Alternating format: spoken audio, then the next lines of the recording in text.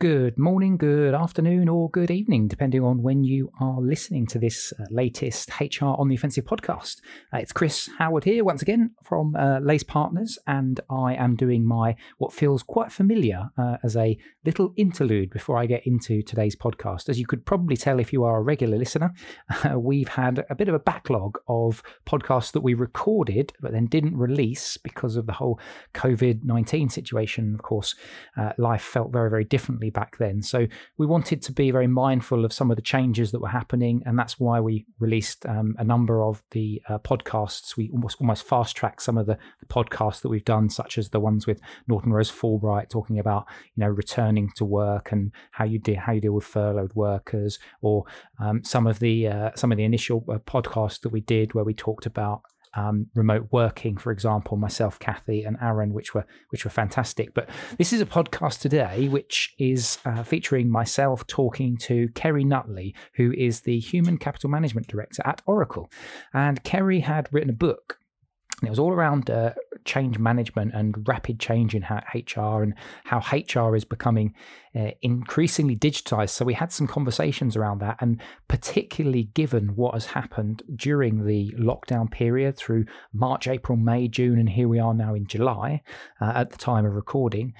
I thought it was good to be able to release this particular podcast because there were some fascinating insights from Kerry, even though it was a pre-lockdown, pre-COVID world that we were having the conversation. There's a lot that resonated. We talked about how HR is, as I said, having to become more digitized. Why do some people change or not change depending on their environments? And also one of the things that Kerry mentioned, which again can be applied to the lockdown period and the recent months that we've had, is how stress and the psychological impact that can have as people then, when they're under periods of stress, they become more task orientated and perhaps focus less on the what is the getting the project right and versus getting the milestones out of the way. So some really, really good chats that I had with Kerry. I hope you enjoy the podcast. As usual, you can listen via iTunes. You can listen as a live stream on the Lace Partners website, which is lacepartners.co.uk/podcast. You can listen on the SoundCloud. We also have it on Spotify as well. You just need to search for HR on the Offensive. We've got a host of great podcasts on there, including some of the HR Guild podcasts, which are still up there as well. So hope you enjoy this episode of HR on the Offensive, and I will be back soon with another podcast shortly.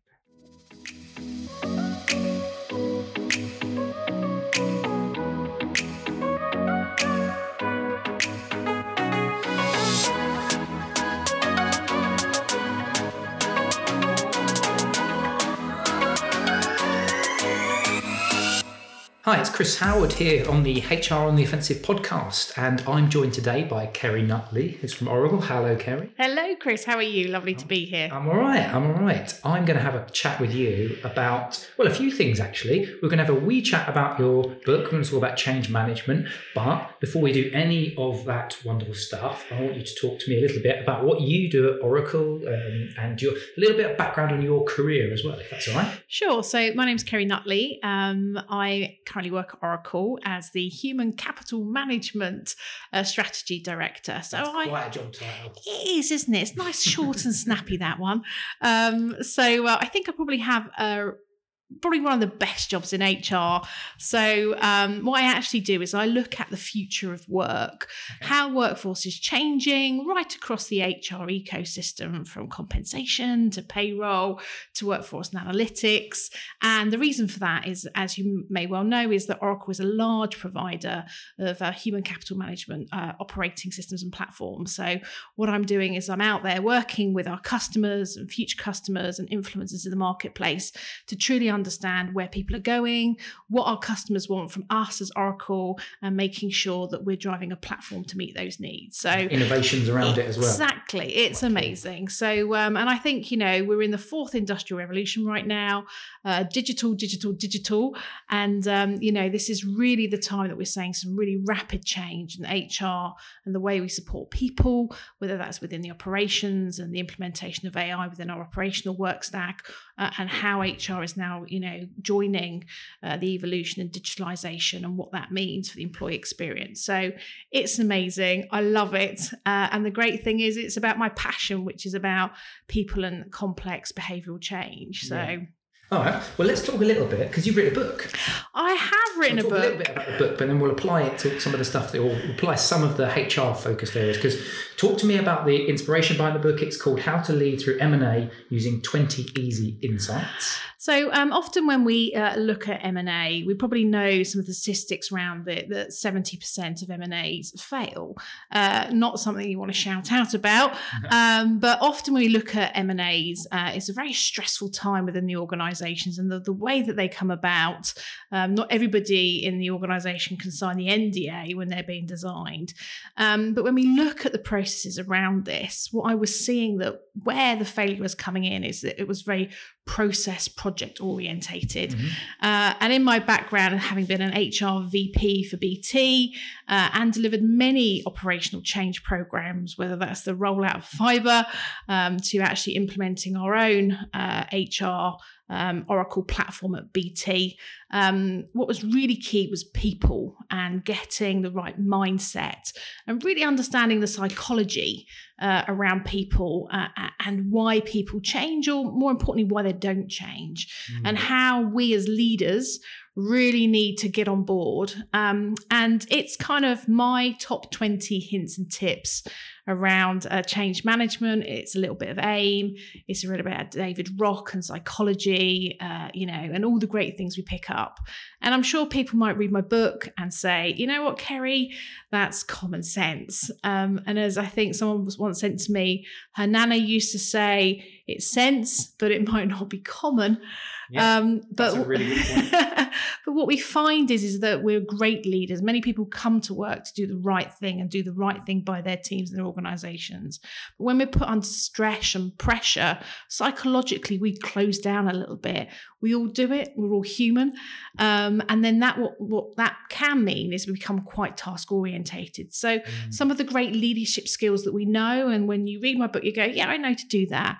I think what this is about an aid memoir to say, do we really do this? Do we take time to create space in that project plan, to create space to do the right engagement, create space, do the town halls, get the feedback, get the right people that do the job on the project plan? Yeah. Or he's so driven to meet the milestones, get it done, get the returns? Because ultimately, where we don't deploy change well, we don't maximize the benefits, we don't cash the check. And actually, from my role with being in HR, I think HR has that position potentially around the board table to put the hand up and say, this is fantastic. Yes, we see the benefits, but let's really put the people at the heart of what we do. Because when we do change well, when we take the organization with us, we get the benefits from the business case, and we ensure that the customer experience is kind of protected or it's optimized. And therefore, for me, when we look at M&As, actually what I was trying to say is, look, this is not rocket science. This is an aid memoir book, something you can read on the train in an hour, that actually put in your bag and get it back out. And when you're doing these types of highly complex change, very passionate and emotive circumstances with an organization, pick it out and say to yourself, truly, did I do that? And did I do it well enough as a leader of this organization? Yeah. So let me just pick up on something that you talked about there. And it was about, having that conversation at the board level. And one of the things that we talk about in HR on the Offensive is that HR doesn't really do enough to shout about itself at board level. So can I just touch on that in your experience and talking to clients who, as working for an organization like Oracle in the position that you do, you obviously get to talk to lots of businesses, lots of HR transformation teams. Do you think that HR teams, HR directors, the HR profession does enough to shout about itself? So I think everything in organisations is a mixed bag. I mean, and I think where I see organisations doing really well, is where HR has a seat around the board.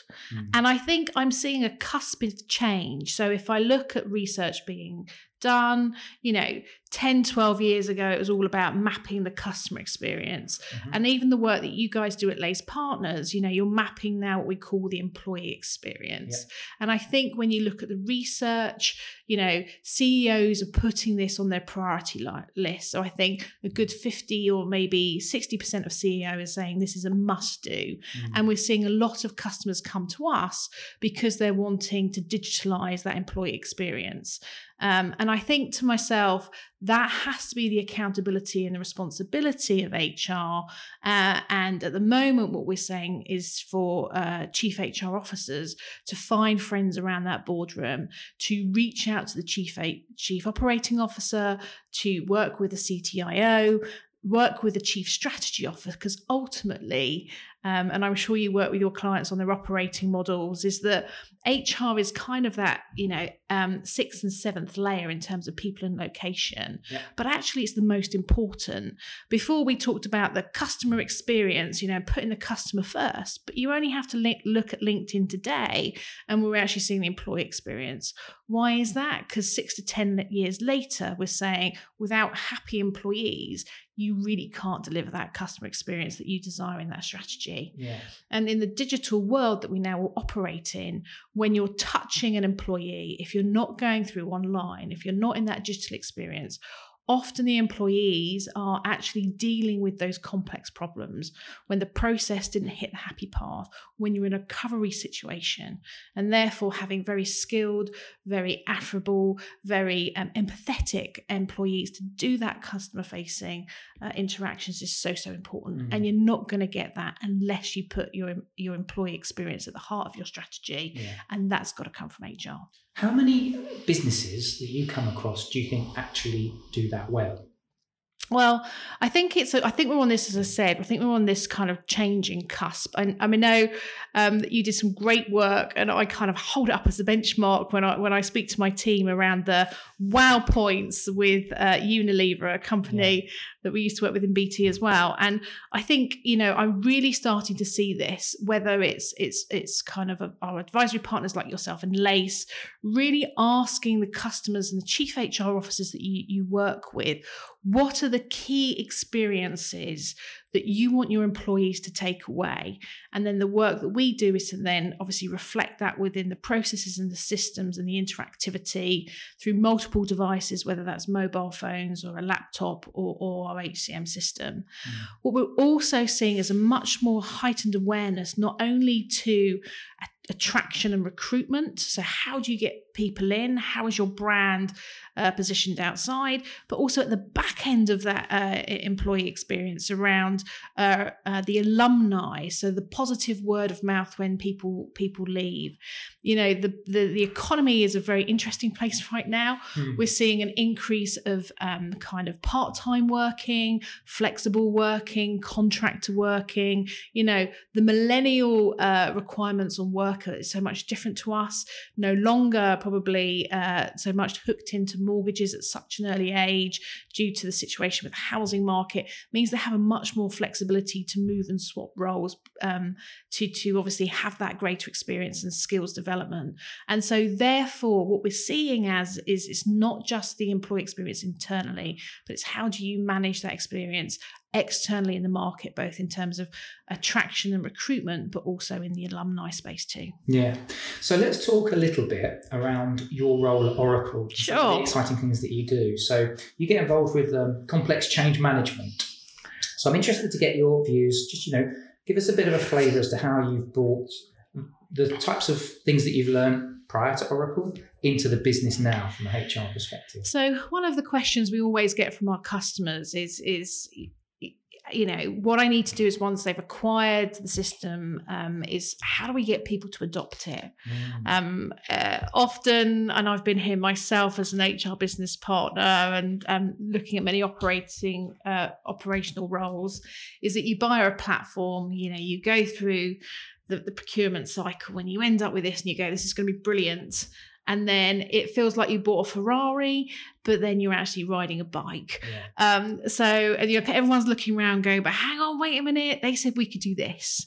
And you know what, the systems can do that. But often the capacity to use that system to maximize the benefits of the system is how you go about that change curve. And so what we do in Oracle is to kind of make sure that we're working with customers through one of our maybe future ready experience days, or working with partners like yourself to be really very clear about what is the purpose and what does that vision look like in terms of the output.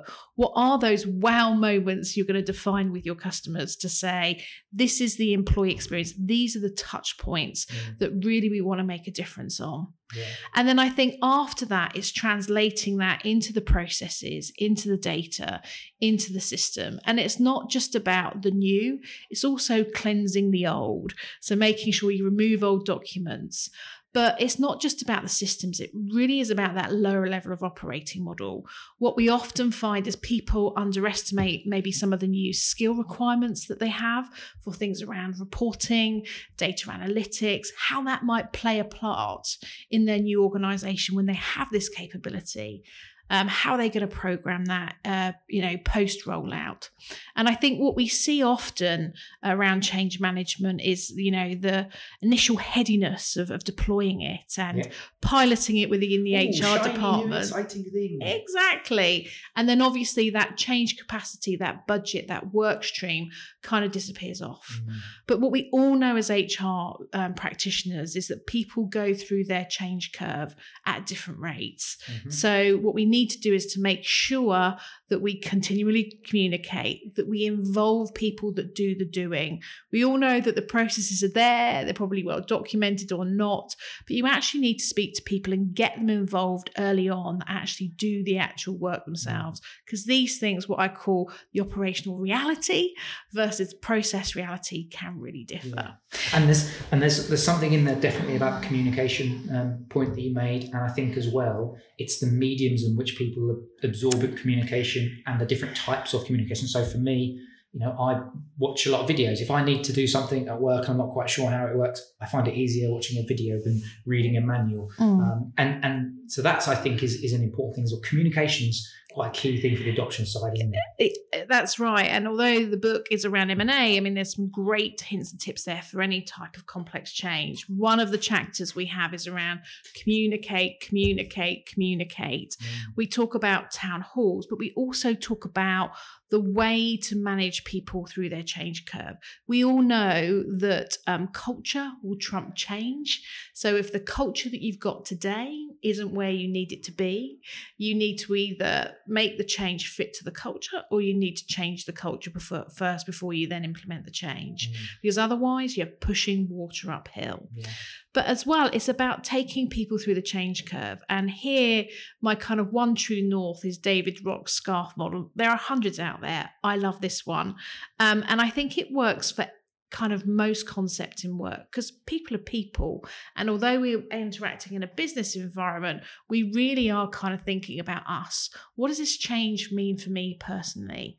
So where you can give clarity, where you can create fairness, where you can create autonomy, that people feel that they have a choice, are just some of the elements where people feel that they can control some of the things that are happening to them.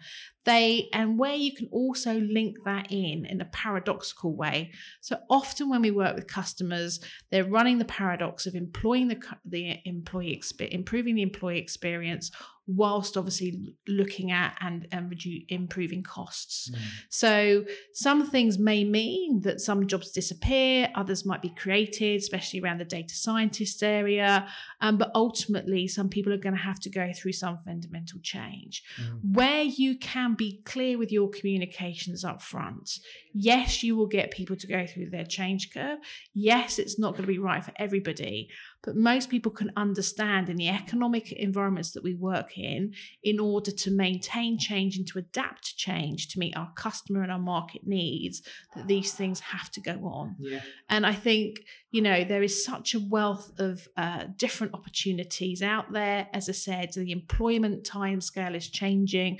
The job is no longer for life. I think employees and colleagues are starting to understand that, and therefore expecting more role change and career change as they go through. Yeah, and it's up to technology to help to facilitate that process. Exactly. And things like our Oracle platform link into LinkedIn. There's analysis we can do around data analytics about looking at CVs, how you can use data to help select people with the right skills, taking out unconscious bias. So there's some really great tools out there now, which is really opening up the marketplace and really showing that our customers are getting the right candidate for the right job at the right time. Well, that's interesting. And the data side of it's really interesting. Yeah. Again, just to draw on the HR and the offensive bit, one of the enablers that we talk about is, HR being better at using the analytics data to prove ROI on projects. And do you see, again, from an Oracle perspective, do you see organizations utilizing the data enough within your systems? I think that's kind of a leading question, because I think I know what the answer is going to be. So we have an amazing lady in Oracle called Caroline Gladwin, and she presents with me because we do quite a lot about workforce of the future and AI. Funny that we're in Oracle. I'm always amazed by Caroline. So Caroline comes with some great examples from one of our retail customers. And they're looking, it's a really competitive space, a lot going on to the digital area, which really is changing the roles of people that used to work in stores, in shops, etc. And so the work that they're doing, because the timescales of change are so small, they're looking at 18 to 2 years out, and they're actually mapping through AI where basically roles of today from store manager may change to a role of the future called experience manager. So they're working out how many people do they have in these jobs today, how many people are they going to need in the future, what is the career path, what is the skill set change. And actually by using Oracle's data analytics, they're able to kind of map that out, so they can look at where they want to invest from their learning and development. They can then communicate that to their employees. And that's really important, because people who work for retails, they get it. They read it in the newspaper. They come to work and another shop, has closed on the high street. So the ability for them to communicate their strategy, to communicate their career path, really does place in that kind of certainty to ensure that they keep their talent and they keep that employee experience really high. And it's these types of things where you can put the data in the machine and it can work quicker and faster. The other great thing I like about it is they can use it within their HR services, and what they do is they look at the trouble tickets. And we're all human, so we all have a level of unconscious bias, and that might be around of our previous experience. So, my previous experience, I might have assumed it's this type of person with this type of need that will always call HR services. But actually what you can do with data analytics is you can ask the system to tell you, based on the data, who's actually calling. And then when you know that, what you're able to do is to work out how long those calls take you. You can then work out how much they cost you. And then by focusing on those peak amount of calls, where you can improve your FAQs, where you can improve your training. And that means our customers are really able, through the data analytics, to drive cost out. And they've actually seen some substantial savings. So what we love about it is that the employee experience changes, what people call about changes, but data analytics ensures that improvement is continual. Yeah, and I think the key thing as well here is, again, in the HR on the Offensive white paper, we talk about this idea of the people consultant, Yes. HR people being a little bit more strategic. And if you're able to, as you're talking about there, take away a lot of the operational side by making that more efficient, then as a HR team, you can start to focus on, okay, well, which direction is our business going in? What's the future workforce planning, requirements? And that's so right. So you only have to look at Gartner, or I'm sure some of the research that you've done as well, is that says, elements of the work that we do as data managers, as HR, will be picked up by AI. So, you can today program your platform to, through voice interaction, answer people, how many days have I got leave? You can call Alexa or Google and they can tell you that, right? You no longer need to call HR services. But what I love about it, what I love about Oracle when I joined was the mobile application. So I think of my role as HR VP, and we touched on this at the beginning. You turn up to the monthly board meeting, right? And I don't know, 9 times out of 10, HR was the last agenda item. Probably 6 times out of 10 they were overrunning. And so it was like, okay, Kerry, can you just say if there's any core actions, but we've got to run, people have got Kerry's slides, can you just take the actions in the kind of next steps, right? So we've all been there, we've all done it, and then kind of every 3rd month they put you at the top because you're kind of looking there frustrated going, this took me ages, right?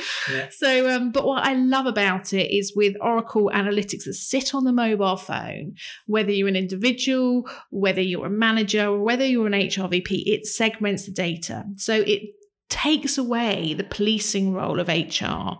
We've all done it when we've sat there at the end of the month with our stats. This is where we are with performance. This is where we are with attendance, and we're kind of looking there. But this is the first time the business sees it. With Oracle, what you're able to do is to put that on the phone, give the empowerment to the manager, so you don't have to come as the policing stick at the end of the month, because actually they've got it. They can be autonomous. They can take responsibility for addressing it, because ultimately everyone wants a happy team. And ultimately, sometimes when people aren't attending, there's something underlying, which actually having a coffee and a chat may actually resolve that and get a better performance, which is ultimately what people want. So I love that about putting the empowerment back to the managers, back to the employee, so everyone can take accountability for the employee experience and ultimately performance and the customer experience. Okay, cool. Well, brilliant. It's been really, really good chatting. Thank Just you. Before I wrap up, is there any sort of takeaway? If somebody's going to say one thing from the discussion that we've had today, it could be from a book, it could be something around change management that you'd like to leave us with, what would that be? I think my key takeaway around change management would be around sponsorship. And my key call out is that your sponsor doesn't have to be your chief HR officer or your CEO. It should be to have that pioneer, but actually your biggest raving fan could be the person that was most anti. Get them on board, communicate, appreciate that change curves might not be logical, might not be rational, but put time in your plan to get people to air it, put activities in your plan, but most importantly, work with the people that do the job, communicate clearly, set your sights high and go for it. Perfect. Kerry, thank you very much. Thank you. Cheers.